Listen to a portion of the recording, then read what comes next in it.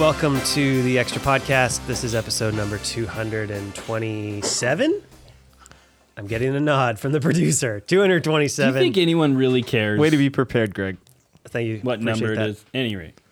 Joining me around the prestigious plaid table is Pastor Andy, I'm here, present. Pastor Jeff, Oh, yeah. and Pastor Ezra. I'm here. So I have a question for you guys.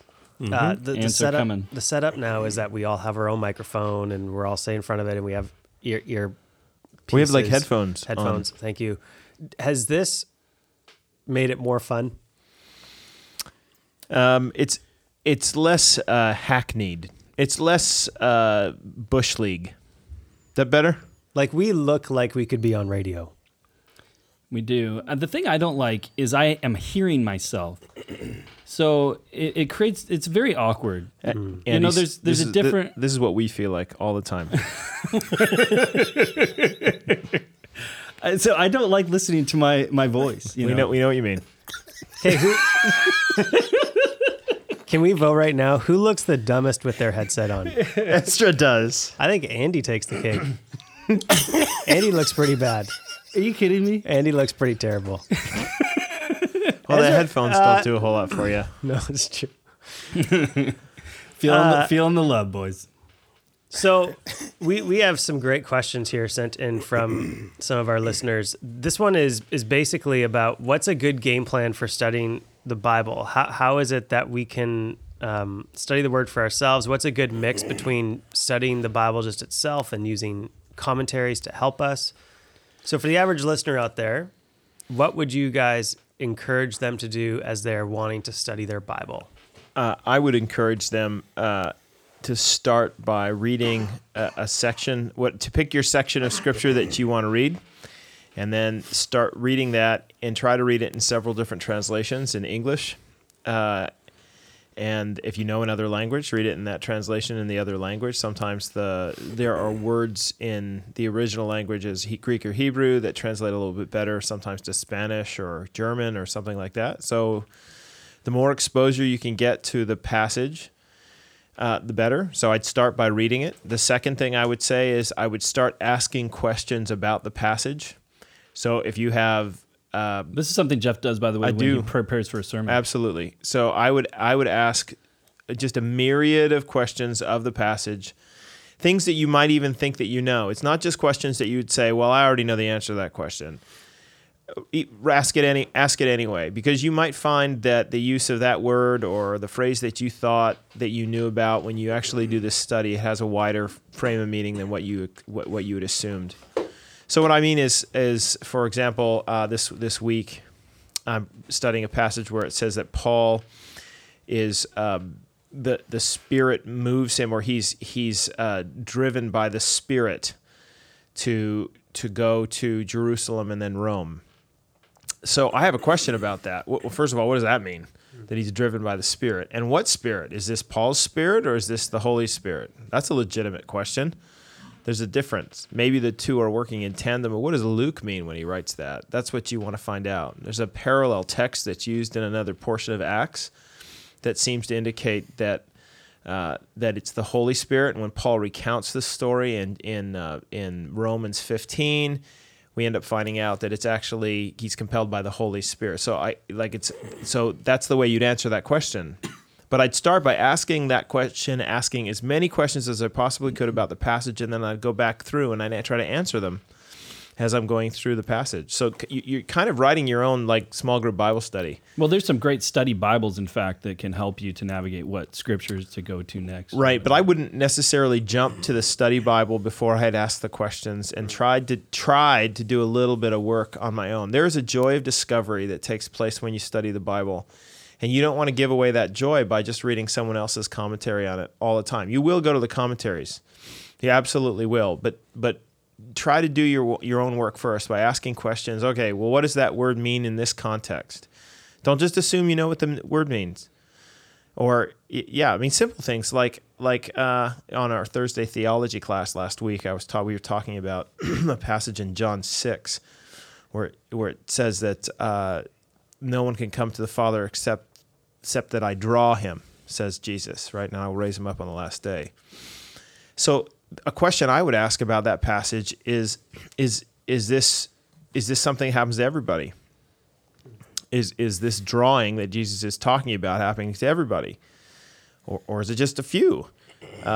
You might come to that text and assume one of those answers, but I'd ask the question nonetheless, and then I'd look at the context to try to figure out whether or not it's talking about everyone.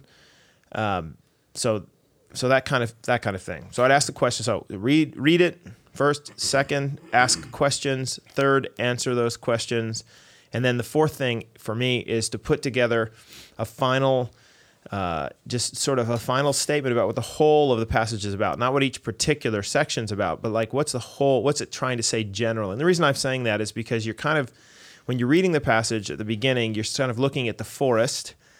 And then when you ask the questions and answer them, you're sort of looking at the trees. And then you want to come back out to the forest level so that you understand that the author has like a wider purpose than just the specific. You can get lost in there talking about whether or not this word means that and cross-referencing it to every other place in the Bible. Do you have Bible translations that you would recommend? Like you mentioned earlier, saying that, hey, you want to read a passage in maybe 2 or 3 different translations. Mm-hmm. Are there some that you would say to the listener, this one's a good one and this one is a good one, that you'd recommend? Some are going to be more interpretive than others.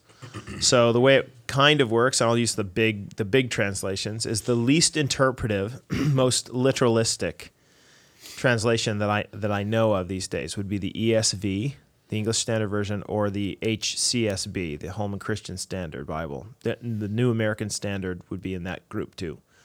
Would you think the New American Standard be a little more literal? Oh, it is. It's wooden, very wooden. ESV's a little bit less wooden, but those are the ones that I would say they're really close to the Greek and Hebrew, like word for word. They've tried to take the actual words in Greek and Hebrew and translate them into single words in English. The NIV is less wooden. It reads better. And it still is a very, very close to the Greek and Hebrew, but it does what we call dynamic equivalence, meaning that there might be a word in English, word in Greek that is translated best by an idea in English, right?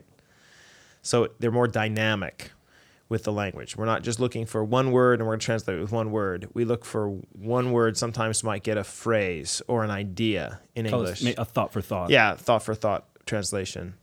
But I would read that one too because it's a little more interpretive, right? The people are taking a little more liberties in terms. And then the New Living Translation is the one that I would add to this mix because I think the New Living does a really good job. It's the most interpretive, but it's the best reading Bible that I know of around. I would not use the Amplified, mostly because it makes a fundamental error, what we call it's called an exegetical fallacy, it's totally escaping me now. It's when you throw all of the meanings of a word into the word in that place. Do you guys remember what I'm talking about? By the way, D.A. Carson wrote a great book called Exegetical Fallacies. Yeah, which if you like Greek and Hebrew and stuff, especially Greek, you would enjoy that. But illegitimate totality transfer. There it is.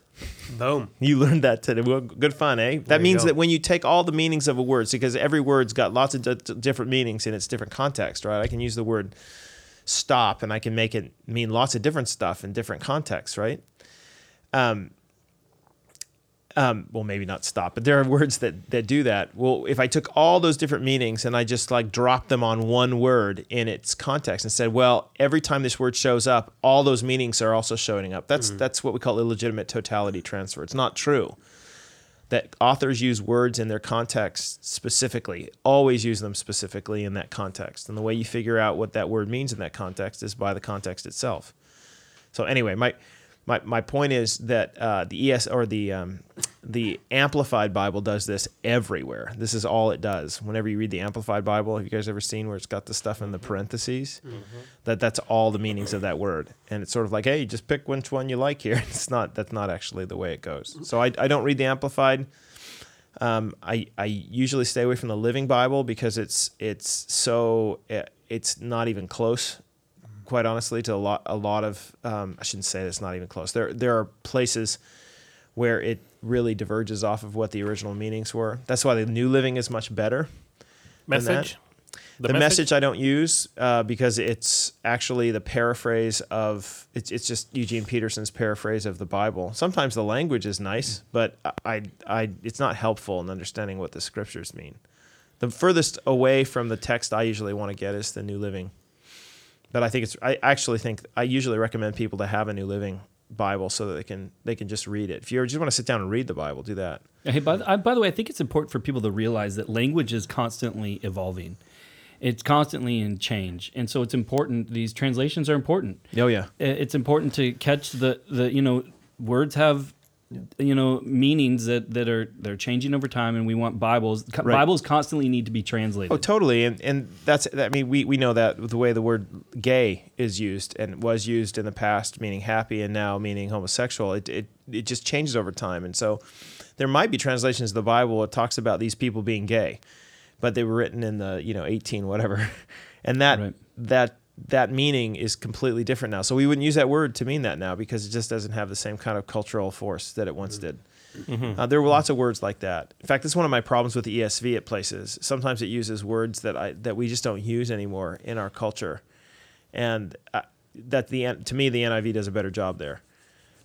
One other translation that's really neat is called the New English Translation, the Net Bible. And the reason is if you don't know Greek or Hebrew, it gives you like little notes on why they translated stuff that way. And so if you know just a little bit of Greek or Hebrew, you might be able to follow along with what they're trying to say, why they made that translation choice and stuff like that. And you can use the Net Bible online, and it has a lot of different study tools built into the website itself, and you can access other translations. It's netbible.org, I think, is that one. It's excellent. If you really want to get even more, deep into like what's the literal like word for word, there's the Bible called the Interlinear Bible that you can take a look at as well. Interlinear. Yeah, and some of those Interlinear Bibles will also have other translations beside it. If you don't know any Greek or Hebrew, it's just going to look like chicken scratch though on a page with English words underneath it. Right, it's going exactly. You need to word know for word. You need to know actually. But one of the Greek or Hebrew. One of the things that I was going to mention with these translations is the whole point of reading our Bible is, and I think this is one of those things that a lot of people in the church forget is we want to know what the author is saying. We want to know what the author's intent is, and is this reading our Bible is not about how does this make me feel or what do I think about this particular passage. I want to know what that author was saying and what was the message they were seeking to get across, and that's why translations are important. That's what good listening is, by the way. That's not an outrageous idea. The way we interpret the way we interpret a communication act, whatever that act is. Greg yelling at me this morning, Ezra giving me a dirty look. These are all communication acts. Those acts and their meaning are derived from the creator or author of those acts, right? So Ezra's look gets to be defined by Ezra. Now, I might misunderstand his look. This is why we argue with our spouses. Right? Because we sometimes, or with other people, we think, oh my gosh, did you see the way that he looked at me? And we attribute certain meanings to Ezra that might not be there. But the person who gets to determine the meaning of any act is Ezra. And good listening, good hermeneutics, good interpretation of any communication act. Not just your Bible. No, is always looking for the meaning that is intended by the author. That's right. If you want to solve a lot of your relational challenges, just ask the author of the communication act what they meant by that act without freaking out first. You say, Ezra, I noticed that you looked this way earlier. I don't know if you meant that. The way I understood you to be doing is this way. Is that what you meant? And Ezra, of course, would be like, no, I didn't mean that at all. I was thinking about this other thing. And I'll be like, oh, okay. Yeah, that totally makes sense. Right? But this is what I'm doing. You're doing that in Bible study. That's all you're doing is trying to figure out what the author means by the Communication Act. Well, naturally we do that, like you're saying. We do that in conversation all the time. But even when we're reading a novel or something, I mean, we're constantly employing a hermeneutic, a science of interpretation. The problem that I notice is that for some reason when people come to their Bible, they throw it all out the window. Yeah, it's a magic book. Yeah, exactly. And now all of a sudden it's this book that's all about me. Right. Well, it's a magic book, and if I take this verse, I can mean it. It can mean anything. And then we justify that by saying, well, it's not just a human book; it's the Holy Spirit authored it too. Yeah, but the Holy Spirit authored it through humans, Right. right? They did, and At a specific time to a specific right. people. And if you understand the human author's intent with that passage, you are understanding a large part of the Holy Spirit's intent. The Holy Spirit might take something that the human author didn't know about at that time, so used a phrase, for example, in Psalm 22 that is picked up later by the gospel writers to show how Jesus is the one who's on the cross. Actually, he cites Psalm 22. He says, "Why have you forsaken me?" Well, the psalm writer didn't intend that at the time, but the Holy Spirit picked up that language and used it in the gospel writers' language and voice to make a theological point now. So that's where we mean that the Holy Spirit is an author that kind of supersedes all the other things and puts the pieces together. There's no question about that. But we always start with the intent of the author in that location. And always. One of the best ways to not figure out the author's intent is to start with a word or a verse. You know, like it's funny. Like if you were to misinterpret a conversation, you would hone in on one word. But if you want to get the intent of the author, what's happening in a conversation, we take the whole into effect. And so what you want to look at is you want to start, what I call this is there's the worm's eye view, which starts with the word, goes to verses and builds from there.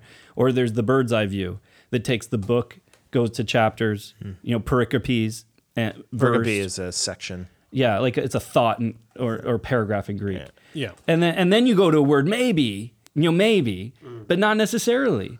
Right, because you're seeking, what is the author communicating? Well, it's funny in our culture. You guys have ever watched? I'm sure you watched. I watch a lot of sports news and stuff. I love sports, and I'm always intrigued by the way that a manager or a coach's or a player's words are construed largely by the media. When I've seen the whole, say, of the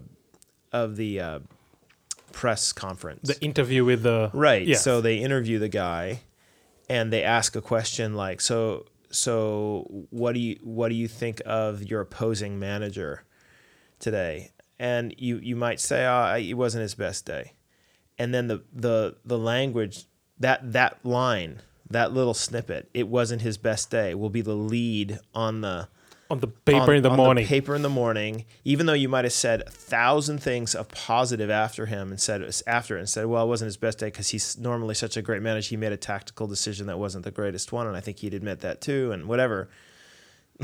Like the next day, it's this massive, blown up, huge, because they got to sell papers, right? And they want to construct these big arguments going on. You can imagine being a manager, you're like, my goodness, that's crazy. Why That's did you not take what I that out? said. This is what politicians do, competing politicians do, right? I hear you say one little line that's out of I take it in context, it makes some sense, but I know that it's going to get me some political capital if I rip it out of context and make it say how bad it actually sounds, right? You think that all Japanese people are stupid? No, I didn't say something like that, and they build it up, and it drives us crazy when we hear it, and we think it's horrible when people do that to each other. And yet, man, isn't that we do that with the Bible every day? All the time. That's all we ever do. You can imagine. Sometimes I think Paul's up in heaven going, "What? What? I didn't mean it that way. What? You crazy person. Stop it." You see, I was listening to an Old Testament professor. His name is John Walton. He's a remarkable Old Testament scholar. And so he was teaching a group of people something about the Old Testament and all that, and taking them through a reading schedule. And anyway, so he was saying that as you read the Bible, there'll be many parts of the Bible that you will not understand. And as you're trying to study it, you may not understand. And a lot of people get there and they abandon their reading, they abandon their studying because they're like, this book is just too complex, I cannot understand it, and they abandon. And what Walton was telling the people, his students, was, no, keep reading. There'll be places you don't understand, that's fine. You can put a question mark on your Bible or just circle the verses that you don't understand, but keep going, just keep going. Over time, as you deepen in your walk with God, as you grow in grace, those parts that were fuzzy for you will get clearer and clearer as you begin to now put the pieces together. It's almost like walking away from a huge picture. The further you just move back and look at the whole, the clearer the image becomes for you. Well, and sometimes the authors too just clarifies farther in the chapter. Right. If you would have just kept reading. But you know what it's like when Yeah. you get to know somebody new? You don't know, like I didn't know Ezra a number of years ago. And when we first met, I didn't always know where he was exactly coming from or what kind of viewpoints he was having. I didn't know his background. I didn't understand kind of some of his life story or how he used words or phrases. But now I do. And now when he says stuff, someone else might come along who's new and say, oh, this happens to me all the time. I'm very sarcastic, right? You know, people in our office come along who are new. They end up saying, man, what's his deal? What's Jeff's deal? And they come to you guys and ask that kind of question. Like, is he just awful? And I hope you say, and I know you say, oh, you don't understand. Jeff's just messing around with all this stuff. And you just need to know that that's what he's like. So my point is you get to know an author through their communication acts. You get to know an author and understand their intent by spending more time with them. So the more time you spend reading Paul, the more time you spend reading Luke, the more time you spend reading John, the more you get to know their particular nuances, how they use language a little bit, how different they are from each other. And you can get to know the authors through the text itself. And eventually you kind of are like, oh, I see. Yeah, this is the way he talks, right? Mm-hmm. This is how it goes. And you learn that about Jesus and the kind of hyperbole they used in those days, right? The overstatement, right? If you don't cut off your hand and gouge out your eye, you know, we don't talk like that quite as much as they do. No. But you get to know them because they're from a different culture, and it works out really well in the end because you just know what they're like. Can I just add one last one in here? That and then we're going to move on. When I talk with young adults, I find that a lot of them make this mistake, is when they're reading the Bible, they think that the author is just, take the Gospels. I know I mentioned this the other day. They'll just think that the author is trying to remember different things. Say we're in the book of Acts right now, right? So Luke's just trying to remember what happened, and then he's haphazardly writing down as he remembers what happened. Oh, yeah. And that happened. Oh, yeah. Oh, and then this happened, right? No, I left this piece out. You got to remember that the authors of the Bible, they are making an argument.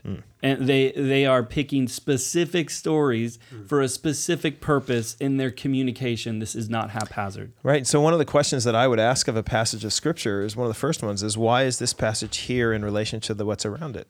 So that's a question that I would ask. Why does the author tell this story? Yeah. Why is he put this one here after that last one and before the one that comes after? What's he trying to do? How's this connect with what came before and what comes after? All right, we have another question that has to do with a passage in Luke, chapter 10. And the question is about verse 19, but I'm going to read the section 17 to 20. So here's the passage. The 72 returned with joy, saying, Lord, even the demons are subject to us in your name. And he said to them, I saw Satan fall like lightning from heaven. Behold, I've given you authority to tread on serpents and scorpions and over all the power of the enemy, and nothing shall hurt you. Nevertheless, do not rejoice in this, that the spirits are subject to you, but rejoice that your names are written in heaven. And so the listener wrote in asking about verse 19 in particular that says, Behold, I've given you authority to tread on serpents and scorpions and over all power of the enemy, and nothing shall hurt you. And they ask, is this phrase that's being spoken to the 72 being spoken to us as well? Or is this just for the disciples that he was speaking with at this moment? That's a great question, by the way. I mean, a great Bible study question. Because I just want to affirm it because it's asking a legit question. It recognizes that some of the things that are said in the scriptures are spoken to people who are not us. So when God speaks to Abram and says, I will make you a great nation, that is not a promise to Greg Harris and his progeny, right? So Greg? I shouldn't have that verse on Greg, my wall. Well, unless you want to remember God's faithfulness to this man in the promise that he's given, then that's where it has meaning for us, right? It establishes God's character as the kind of God who gives promises and fulfills them, but it's not a promise directly to you as an individual. There are places in the Gospels, right, where, for example, can't remember in which particular text it is, but it talks about it. I think I want to say John 16. I will lead you into all truth is the language that's used. If you look at the context, it's actually talking about what God's going to do, what Jesus is going to do through his apostles. There's some other stuff that he says in that context that you would not apply to you because you're like, well, obviously he's just talking to them. but we like to apply that other part directly to us. And I'm just saying that he's going to lead them into all truth, and that's probably an endorsement of the New Testament at that point, because they're the ones who end up writing it. So yeah, it's a great question, but I will let the others talk about how they answer it. So when it comes to stepping on scorpions and all that stuff and never being harmed, See, I think Jesus had sent the 72 out to minister and to reach out and all that. They come back and they give this report about these great things that are taking place, and they're so overwhelmed or like this is a remarkable thing that we are able to come against the power of the enemy, the power of the dark world. And Jesus, I think here when he says, "I saw Satan fall," he's affirming that Satan's power and Satan's authority is diminished as compared to God's power and authority. And so as people are going out to proclaim Christ, will Satan's authority, will Satan's power be a barrier to the gospel? And so when he's talking about scorpions and serpents and things like that, I'm going to go out on a limb and suggest that in the ancient world, scorpions and serpents were like imagery they would use for things that are evil, all things demonic, all things evil. Well, I'll go further than that. I actually think that this language is being drawn from Genesis as well. I was going to say the same thing.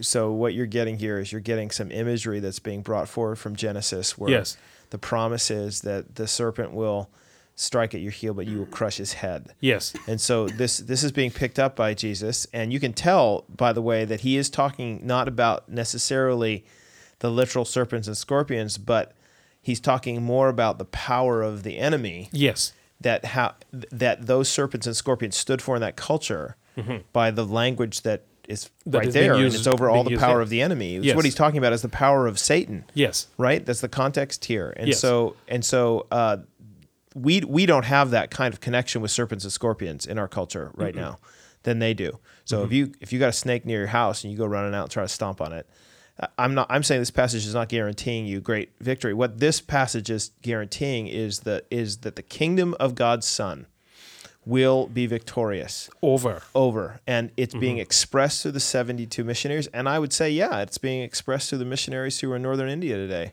Exactly. It's being expressed in all sorts of places as God wins these victories over and over again over the powers. Yeah. So what we would say then, this passage is not encouraging the Christian to go into a snake-infested environment and start grabbing snakes and scorpions, thinking that they will not sting you or bite you. That's not the intent of the author here. Absolutely I think the physical things are a symbol of the spiritual things in this case. Exactly.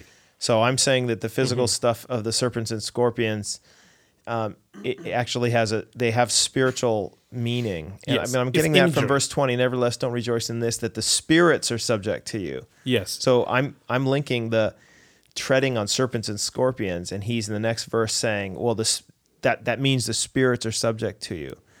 So I would be inclined to think that there's probably some kind. Was it the ancient world, the spirit of Python? Right. That was one of the great spirits that in Acts Paul casts out a demon for the woman. Was it a woman who had a spirit of Python? Yeah. And these animistic cultures as well, like this is huge.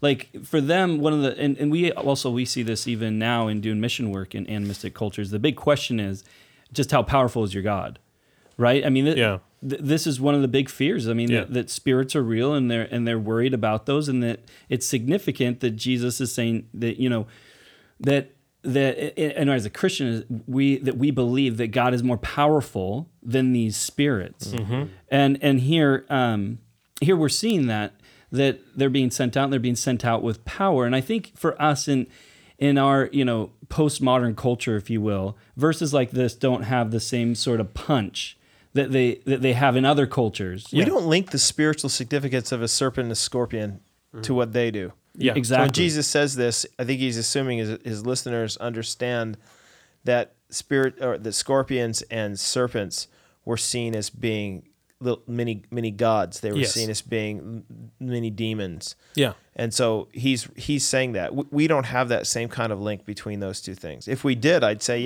it Yeah. There's a direct link there. Yeah, but it's not the case. No. But we would say Jesus wins. Exactly. That's what we would Exactly. say. Absolutely, you would.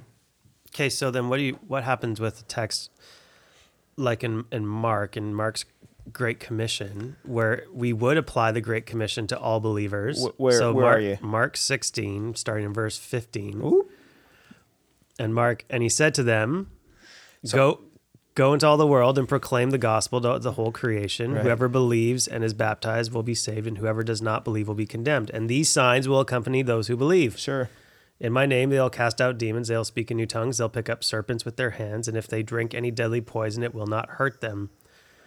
They Yeah. will lay their hands on the sick and they will recover. So So- what about that? That seems to be more applied to everyone, because we apply the Great Commission to more Totally. people. I'm going to challenge Mark 16's use here and say that I don't think that Mark 16 verses 9 to 20 are in the Bible. So listen, every Bible that you have, anybody who's reading a Bible along here will notice that they put brackets around this. And the reason they put brackets around this is because most scholars, in fact, the vast majority of them, in fact, I don't even know of any that argue that this is original, that it's just not. You might say, well, why do they include it in there? Because there's a tradition of people having it in English Bibles, and they put it in brackets because they want to say the earliest manuscripts do not have this. In fact, there's a couple different versions of it. You have the what I think is the original ending of Mark, which ends in verse 8, and then you have which means that the earliest manuscripts have that. Okay, then you have much later manuscripts that end up including like a somewhat longer version, and then you have the whole longer version. So some of the manuscripts don't even include the part that we just read. Some include portions of it, whatever. But almost everybody agrees that this is not original. So again, I believe that God inspired, and I believe that the New Testament is inerrant in its autographs, meaning in its original writings. Yeah. That Mark wrote. Those verses aren't in it. So I'm not going to, I don't even want to debate the doctrine here, because in the end it is an added piece that came by some scribe later on that was picked up by some portions of the church, included in some of the manuscripts later, and has now been used by lots of people in lots of churches to say that they can hold snakes and stuff and not have them bite them. Particularly in the Appalachians. Right. And I'm saying that if you just did what we call some good textual criticism, you'd find that this is just not in the scriptures. There you But go. it was like a year or two ago that a guy died Yeah. doing that. It was on the news. Really? Yeah. Well, look, I mean, just to be provocative, I'll say John 8, the story of the woman caught in adultery, is not in the Bible either. So now someone's going to write about that, and that's great. You should ask a question about that. But it's the same issue. Remind people which Textual story you're talking So about. it's the woman who's caught in adultery, who With Jesus Jesus saying, "Pick draws up in your the stones." sand. He draws in the sand, and it's not there. It's not in John's He asks original. who's without sin. Now, listen, I'm to not cast the saying that first this stone. story might not have ever happened. It might have. It might have just been some story that had a tradition behind it and whatever. But it wasn't in John's book. It wasn't there when he first wrote it. It wasn't. Somebody threw it in because they thought it was a really neat story and would fit in this sort of spot. And so, like, if we're going to try to derive theology from it, though, I'm going to say, well, it's a neat tradition about Jesus, but I don't derive theology from neat traditions about Jesus. I derive theology from the Word of God, which those verses in John 8 are not. So there's a provocative statement for lots of people to chew on. There you go. And then on that note, let's move on to this will be our last question for today. It's your little Thanksgiving dinner table context here. An atheist family member adamantly told me that Christians can't have tattoos because if you have a tattoo, you're not a Christian. And his argument isn't limited to tattoos because he says it would also extend to ownership of slaves and wearing unmixed clothing because all of these things are in the Bible as commandments. So the question is, what is the most concise way of explaining to someone that Christians today don't follow all of the Old Testament laws, but that we are still required to obey some? The most concise way that I have is to say that Jesus is the end of the law. Romans 10:4, Christ is the end of the law, but the word is telos. He is the goal of the law. So Christ fulfills the old covenant law, the Mosaic covenant law, which is what we're referring to. And he keeps some aspects of it in place. And so we follow the law of Christ, Galatians 6:2. And so that means that some portions of the Mosaic covenant are not parts of what we are called to follow. There are some debates about which parts those are. But I would say that the Mosaic covenant is fulfilled in Christ, and that the law of Christ is what we follow today. And he doesn't bar people from having tattoos. Although you would want to push back on me and say, well, but does he say that part is done away with? Because you have Matthew 5 saying, not a jot or tittle of this is going to be passed away, of this law is passed away. But that's pointing out that Jesus is going to come and fulfill the law. How do you feel about the distinction between a ceremonial law and a moral law? Yeah, so Reformed thinkers have been doing this for quite a long time. They've been trying to, they would say there's a civil, ceremonial, and moral, I think is what it's called. The challenge I have with the breakdown is that the law itself doesn't do that, right? I mean, like the people who first heard the law didn't think to themselves, well, that's the ceremonial piece, and that's the civil piece, and that's the moral piece, and the moral piece is the enduring part. I understand, and I think there's some merit in seeing it that way. I just don't know if the law itself separates so easily out into those pieces. I guess the thing that I've always thought that made sense is that not everything in the ceremonial law is clearly a moral law, Right. Such as mixing of fibers. No, that's right. Oh, there's lots of things like that had to do with specific issues of Eating their shellfish. day, eating shellfish. And I'll give you a good example. The most pressing spot that this is in these days has to do with the homosexual debate, right? Because people will say, oh, you're not supposed to eat shellfish and you're not supposed to be homosexual. See, they're all both just ridiculous and done away with, and we should just move on to new things. I would say, but in the new covenant, the prohibitions against homosexual sex are reiterated by the language in 1 Corinthians 6 that is picked up, that is drawing on Leviticus 20. So this is the apostles' way of saying that, yeah, all that stuff that was said about sexual fidelity and sexual wholeness back in Leviticus, yeah, it still holds. All those condemnations to all these different sex acts that are outside of monogamous heterosexual marriage, all of those things that were said are still in effect in the new covenant. Mm-hmm. I don't have that kind of thing for tattoos. I don't. I actually, there's a lot of things I don't have that for. This is one of the challenges of the early church, right? I mean, like here Paul comes along and he starts preaching even so much that you don't need to be circumcised to be believed. Now that's like a centerpiece of the law. And so he preaches this. And so people now are thrust into this problem because they're saying, wait, Paul, you're an antinomian, meaning that you're anti-law. This law, this Mosaic law, which has defined us as a community, you're throwing it under the bus? There's no way you're from God. So this is one of the big fights Paul would have. He would say, no, I'm not an antinomian. I'm not against Peter, against law. What I am saying, though, is that we follow the law of Christ. And so the law of Christ supersedes the Mosaic law. That doesn't mean the Mosaic law is done away with. It means that Christ fulfills the Mosaic law and then his new law, the new covenant, actually stands in its place. But can you think of an example of where Jesus got rid of a moral law? All I can see is where Sabbath. he heightened the moral law. Is Sabbath the moral law? Well, he got rid of the Sabbath. So we don't celebrate the Sabbath anymore. People nowadays like to talk about Sabbath. Oh, we need to take Sabbath and stuff. And I know what they're doing with that. They're trying to say the idea of rest, right? But we're not Sabbatarian. We don't believe in this, that it's a part of the law of Christ to keep the Sabbath, because Christ didn't keep the Sabbath, at least not the way that they did in those days. So is it good to rest? Absolutely. Jesus did himself, but I would say that we're not bound by that.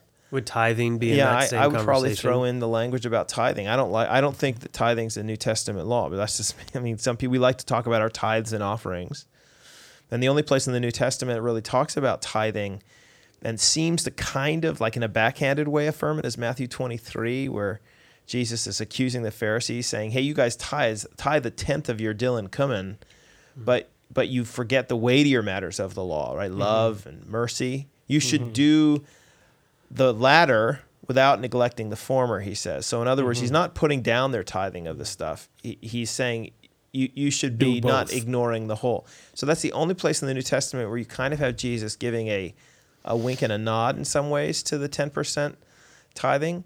But then you have all these places where the apostles have opportunity to bring up, like Paul's going and he's taking a collection from all these churches, and he comes to Corinth and he has a chance to say, you guys should give me money for the church in Jerusalem because it's the law, right? That the law says that you should tithe this much. Give me the money.